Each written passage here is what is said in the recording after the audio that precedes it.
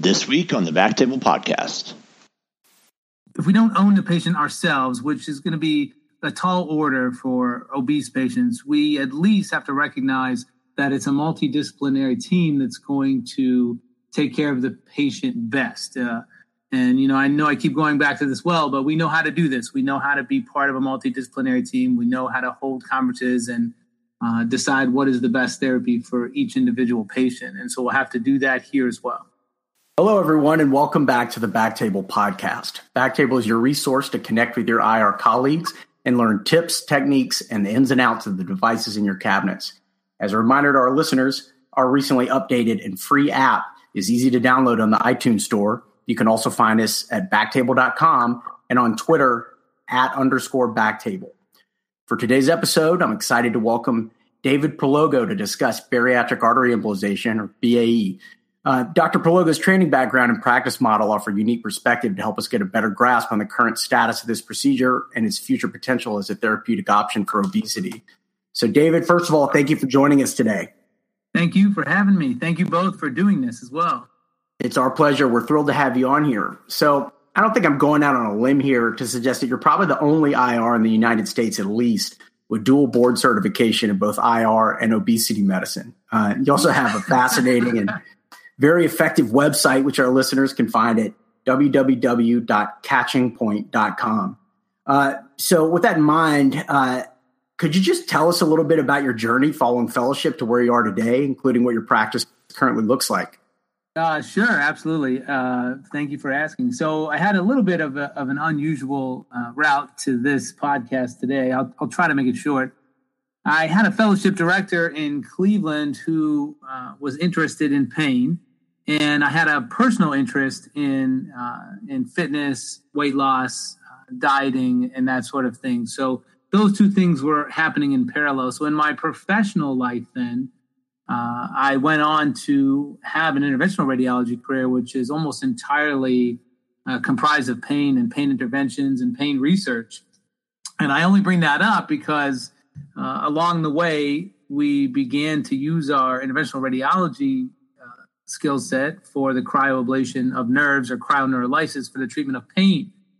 And while all of that was happening, I was pursuing an obesity medicine certification in parallel for different reasons. You mentioned the website, and I also wrote a book and a weight loss and fitness program and became sort of almost obsessed, I guess, with the phenomenon of diet failures. So I promise to bring all this together in a minute. So as I'm becoming more and more interested and more down the road trying to investigate and understand why the majority of folks cannot stay on a diet, in my day job, I'm also starting to have some success on a research and clinical standpoint with the percutaneous image-guided cryoablation of nerves. So those two things then came together with this new study, which is the percutaneous CT-guided cryovagotomy study, or percutaneous cryoneurolysis of the vagus nerve at the GE junction for management of mild to moderate obesity. So hopefully you can see how those came together. And if that's sort of the apex of our triangle, then it's almost a few steps back that I became interested in bariatric artery embolization and tried to learn from our colleagues who have pioneered that procedure. So it's almost it came on later for me. Now that we understand how and why obesity has become a focus of your practice, let's step back for a second and talk about how interventional radiology might fit into the clinical landscape for obesity. Mainly, what are the needs or the gaps in the care of these patients that we might be able to bridge?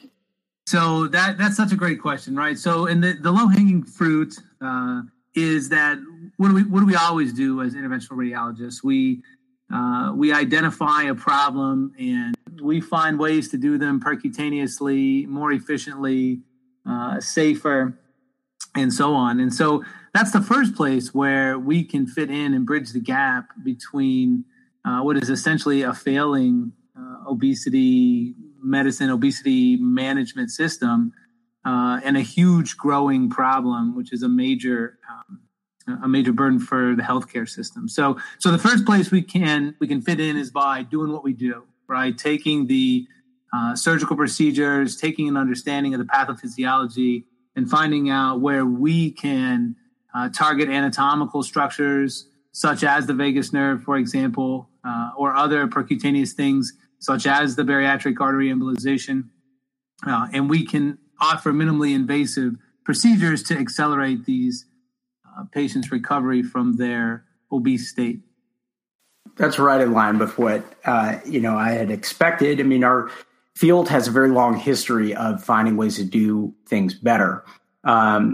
So now focusing on bariatric artery embolization, before we get into your experience with the procedure, I was hoping you could just shed some light on the current status of the procedure, both nationally and internationally, and tell us about what remaining hurdles stand in the way of this becoming a mainstream procedure.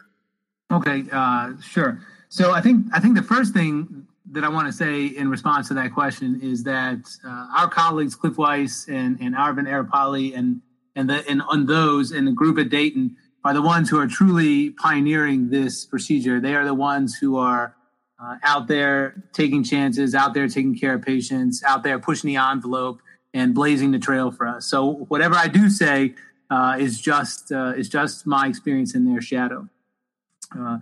That said, the remaining hurdles really are to, number one, protect this procedure, right? So my obesity medicine certification is, of course, a personal interest of mine, but it's also a defense against what will be a relatively valid criticism at some point, right? At some point, it's going to emerge that we're catheter jockeys or needle jockeys, and we found a way to target the ghrelin-producing cells technically, but we really don't understand what we're doing, right? And so I think it's going to be so important for us to recognize that as a hurdle and educate ourselves in the whole picture, in the whole disease, so that we can manage the patients, which, again, this is what we want to do, right? We want to take patients with peripheral arterial disease or cancer involved in the liver, and we want to take care of them from the day they walk into our hospital, into our offices, until either their disease is cured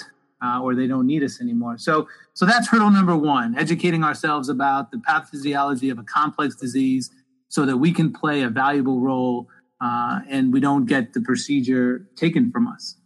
The second one then is going to be evolution of the procedure. All the time people are inventing and innovating, and from there improving and iterating on procedures. And my guess is the same thing is going to happen with bariatric artery embolization. So we'll have to keep our minds open and keep our antennae on the evolution of the procedure so that we are doing it safely. Yeah, and I think you hit the nail on the head, and you bring up some very important points. I mean, I think protection is a big issue in our field. As we know, we've lost a lot of procedures in different regions. And so, getting a good hold on this is key, especially, in a field like bariatrics, where we're seeing more and more complications from surgeries. We go farther and farther out.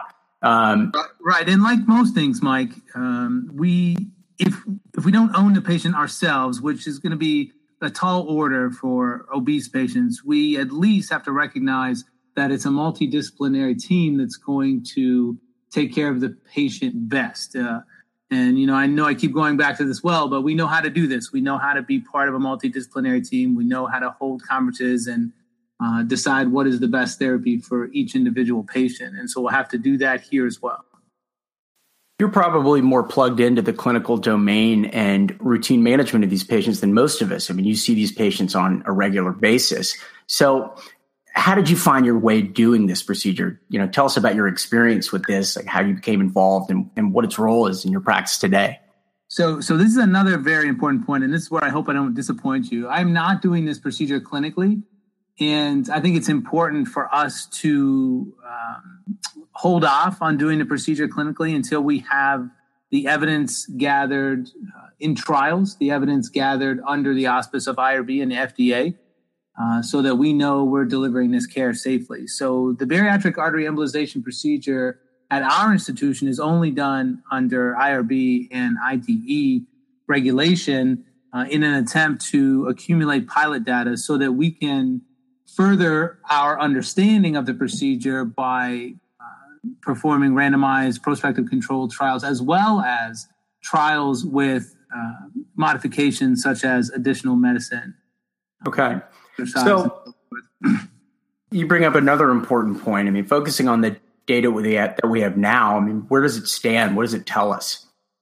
So what we have now is feasibility evidence, right? We have evidence that we can do this procedure. We have preliminary safety evidence, meaning that we can do this procedure and it's probably a safe thing to do. However, statistically speaking, we don't have the numbers to say, A, that it's definitely safe, and or B, that it's efficacious. So as we talk to one another, talk to our colleagues about the process of translating any new procedure to mainstream use or disseminating any new procedure, we've got to remember to follow that order. We've got to remember to follow the feasibility/preliminary data phase, to our safety phase, to our efficacy phase. And I think right now we're at the tail end of the safety phase. Okay. That makes sense. We need more numbers, is the bottom line. And we need them under IRBs and done in a structured fashion. And so, of course, we don't have those numbers now, but it's undeniable that this is a hot topic, and it certainly must be in the bariatric community. And so as a member of the American Society of Bariatric Physicians, among other societies, you're connected with these people and you're privy to discussions that rarely reach the average IR. So generally speaking, how is this being received elsewhere in the bariatric community, including the surgeons? So we can draw a lot of parallels between interventional pain management and interventional management of obesity to answer that question. The surgeons right now are paying their bills with these efficacious bypass surgeries and other surgical approaches to manage obesity. And I don't mean to say that in a bad way, but they don't have a lot of interest in giving away the patients that qualify and are covered for bariatric surgery, which is in itself a safe and efficacious procedure. So there are a few ways that we can bridge that gap. The first one is through research. I think that instead of having an adversarial relationship, we can have a collaborative relationship by having a shared vision through research. So if we can engage the surgeons and say, there's a role for this procedure, help me define it, right? It's not every patient that comes in, but help me understand and define who needs this procedure. Is it the people who don't qualify for surgery at this point, and we can maybe get them down so that they're in the BMI, or more likely, and this is purely my opinion, more likely it's the people who don't qualify for surgery on the other end. It's the BMI 30 to 35 people who ultimately will benefit from this procedure as almost a prophylactic intervention. So overall, I would say they are hesitant. And I will also tell you that the obesity medicine doctors, the medicine side, are also hesitant. And the reason for that is that these systems are redundant, right? These are complicated, redundant systems. The ghrelin production in the gastric fundus is one place, right? Ghrelin's also produced by, of course, the vagus nerve, and it's also produced in the gut. And so there are redundant systems, and it may be that the body will compensate or even overcompensate for the decrease in ghrelin. Now, I don't think that's true, but just to sort of answer the question, how is the medical surgical obesity community looking at this procedure as is? Okay. So, David, I'd now like to take this opportunity to shift gears just a little bit and get into some of the technical details of bariatric embolization. I think probably the best way to jump into this is to have you walk me through a standard case from, all the way from access to closure, including the equipment you use. Now, I understand this is investigational and to some degree, it's probably hard to develop a routine, but could you kind of walk us through a case? Sure, absolutely. I think before you get a patient on the table, it's important to consider patient selection, right? And that will be important going forward. Now, the patient selection criteria now for most people who are doing these on trial are relatively detailed on the exclusion criteria side. I believe the radiology paper published by Dr. Weiss et al. Has 20-some exclusion criteria. And then inclusion criteria that include a BMI of, I think, greater than 35, if I'm not misquoting their inclusion criteria. I'm sorry, greater than 40. And so that's a study that's going on. Now, from my side, our inclusion criteria, we have an IRB written and an IDE approved for bariatric artery embolization in patients with a BMI 30 to 35. So we are targeting a different population of patients than have been studied so far.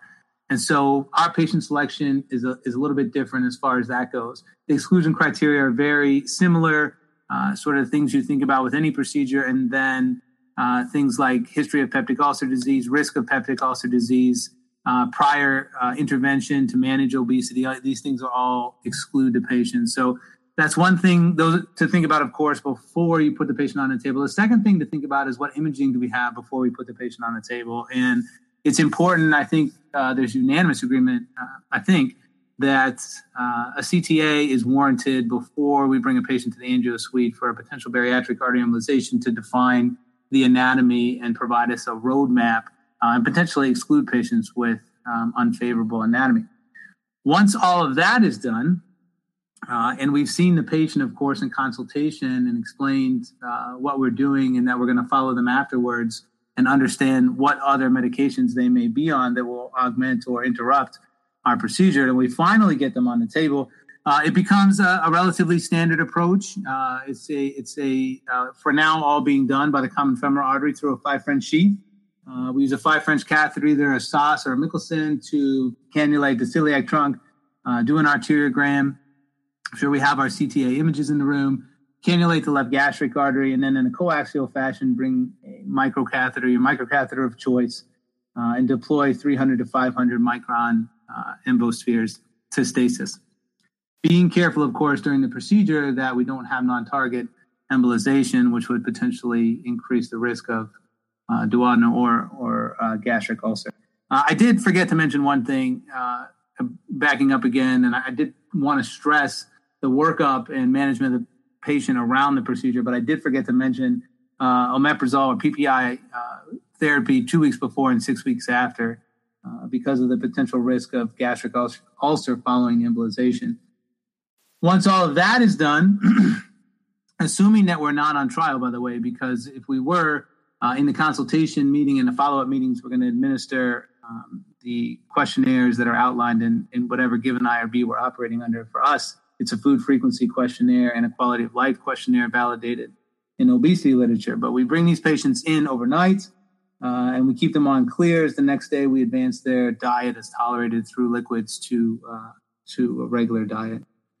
Discharge them to home, and then we follow them pretty strictly. We follow them at 7 days, 14 days, 30 days, and then I believe, I'm actually looking at our protocol right now, 60, 90, 180, and 360. Is there any type of, any type of clinical scores or imaging that you have to get? Like, how do you quantify your treatment response? Is it just weight loss? So that's a great question. So we use what is called the food frequency questionnaire, which is a validated way to quantify what patients are actually eating. Then we use a quality of life questionnaire. We use anthropometric data, of course. We use height and weight and BMI, and then we use what's called a PGIC, which you're probably familiar with, or other procedures, which is the patient's global impression of change. So in addition to all of the quantitative parameters, we give a patient a 7-point scale and ask them how they think their appetite ranks compared to prior to the procedure. And in the middle of that scale is no change. And then there are gradations of I'm more hungry, I'm very much more hungry, less hungry, very less hungry, and so forth. And so those are our outcome variables. And then, of course, if patients are symptomatic, we have always in our back pockets, if you will, or always have a low threshold for gastric emptying studies or endoscopy to work up any potential complication in patients with epigastric pain. Okay. Now, I know this is probably jumping ahead a little bit, but, do you think that for the patients who don't have, really strong response, that there's any room for repeat therapy?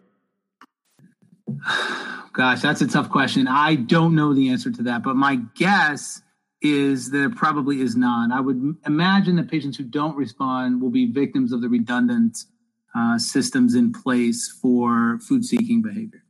I doubt that repeat embolization will help in that sense, but I'm not sure. No, that makes sense. So now I'd like to shift gears again and I'd just like to hear a little more about these vagal nerve and other nerve cryoablations, which I'll admit I had never even heard of before preparing for our talk. When are you doing this procedure, on whom, why, and how? So that's a story I feel a little more confident. Now it's a little more safe space for me. And so I can explain to you how that came about. Early in my career, I was very much interested and active in the percutaneous cryoablation of painful osseous metastatic disease. Early in my career, that was sort of exploding, and pioneers were publishing papers in journals like Cancer, journals like Nature, proving the efficacy and durability of those procedures. Once knee-deep into that practice, we started to get requests for cryoneurolysis. So patients who had short lifespans, who had already lost motor function in, say, a lower extremity, had a tumor that was beyond radiation, surgery, or cryoablation. And the question was, could we cryoablate the nerve? And if we did, would that help? And so from there, we started to expand the idea of percutaneous cryoneurolysis into other syndromes. And I think probably the most well-known is a study that we did to treat males with premature ejaculation. We targeted one dorsal penile nerve. There are two, by the way, one on each side. We targeted one with CT-guided percutaneous cryoablation in patients who met the diagnostic criteria. We followed them for the feasibility and safety that I talked about before, and then measured efficacy using validated outcome measures in that space. Those patients did very well from a safety standpoint as well as from an efficacy standpoint. And from there, began to treat other pain conditions that were difficult to treat without advanced imaging guidance. For example, there's a pain syndrome called pudendal neuralgia. It's damage to the pudendal nerve deep in the pelvis. For bike riders get it. Patients who have had traumatic childbirth or obstetric intervention get it. It's a well described and difficult to treat pain syndrome. Following the same sort of reasoning, we use CT guidance to do test injections in the pudendal canal, which is just superficial to the obturator internus muscle in the pelvis. And patients who did well came back for cryoablation. We treated patients successfully, published a paper with, I think, 11 patients showing the safety and potential early efficacy of that procedure, and have done quite a few since then.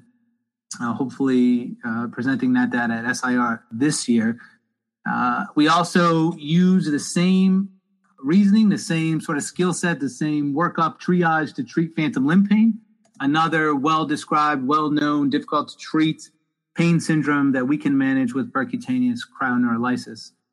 While all of that is going on, of course, and bariatric artery embolization is being pioneered by our colleagues, all of that sort of came together in this new trial that we're doing now, which is sponsored by Endocare, by the way. I should give them credit. And we select patients, again, with BMI 30 to 35 who don't have contraindications to a percutaneous needle procedure, who have not had previous anatomy-altering surgery, and who have failed previous weight loss attempts. We bring them in CT, put them prone, use a 17-gauge probe to target the posterior trunk of the vagus nerve at the gastroesophageal junction, freeze it for 2 minutes, thaw for 1, passive, freeze for 2, thaw for 1, pull the probe. We use the same outcome measures, the food frequency questionnaire, the anthropometric data, quality of life, and then the global impression of change. We've enrolled so far 10 patients to this study, and also hope to present this early data at SIR. So far, it's subjectively seems to be going well, but we'll have to wait for the numbers on this procedure as well. That's fascinating. I hope I'm able to hear about some of this at SIR this year. Do you expect that there will be a good bit of research being either presented or at least submitted to SIR on obesity management?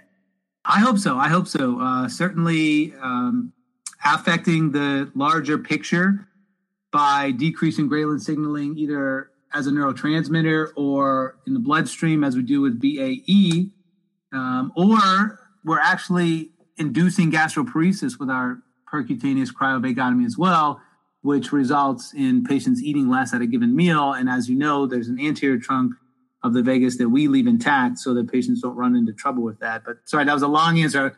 My point being that I hope there's a ton of research around obesity because it's a wide open space that interventional radiology can enter and help a lot of patients. I agree. And this has been, really eye-opening information. And I think that this is a great opportunity for our field as, we're changing, we're becoming more involved in the clinical landscape. And I think this is a good opportunity to bring that together and introduce something new. So before, I close things up, I just thought I'd ask, is there anything else that you'd like to cover that we didn't get to? The only other thing I'd like to mention, if you don't mind, just for purposes of recruitment, is we have a new trial open at Emory, which is percutaneous cryoablation of the intercostal brachial nerve in patients who have post-mastectomy pain syndrome.